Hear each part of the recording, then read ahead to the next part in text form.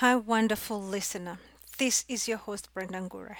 I would like to thank you for joining me for the past 11 episodes for year 2021. We did it. It's been truly a great time hosting this podcast. Before I started this journey, I didn't know what a podcast entailed. All I knew is that I had a passion for African immigrants and their stories in the diaspora. There is a lot that goes behind the scenes in podcast production.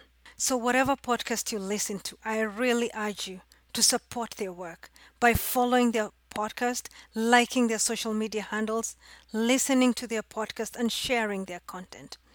Please don't forget to do that for me. It means a lot to each and every podcaster.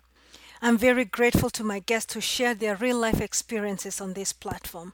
They really came with stories that touched my heart. But I have to take a break for the holidays. I hope to be back sometime in January, in early February, with more content and guests. But I don't think I'll really be taking a break because I'll still be recording. But I plan to do a lot of self care. So I hope you plan to do the same. You plan to do something to balance your good, happy hormones. And you can do that by exercising, laughing, socializing, enjoying nature. The list is endless. And my personal favorite, listening to music and dancing to music.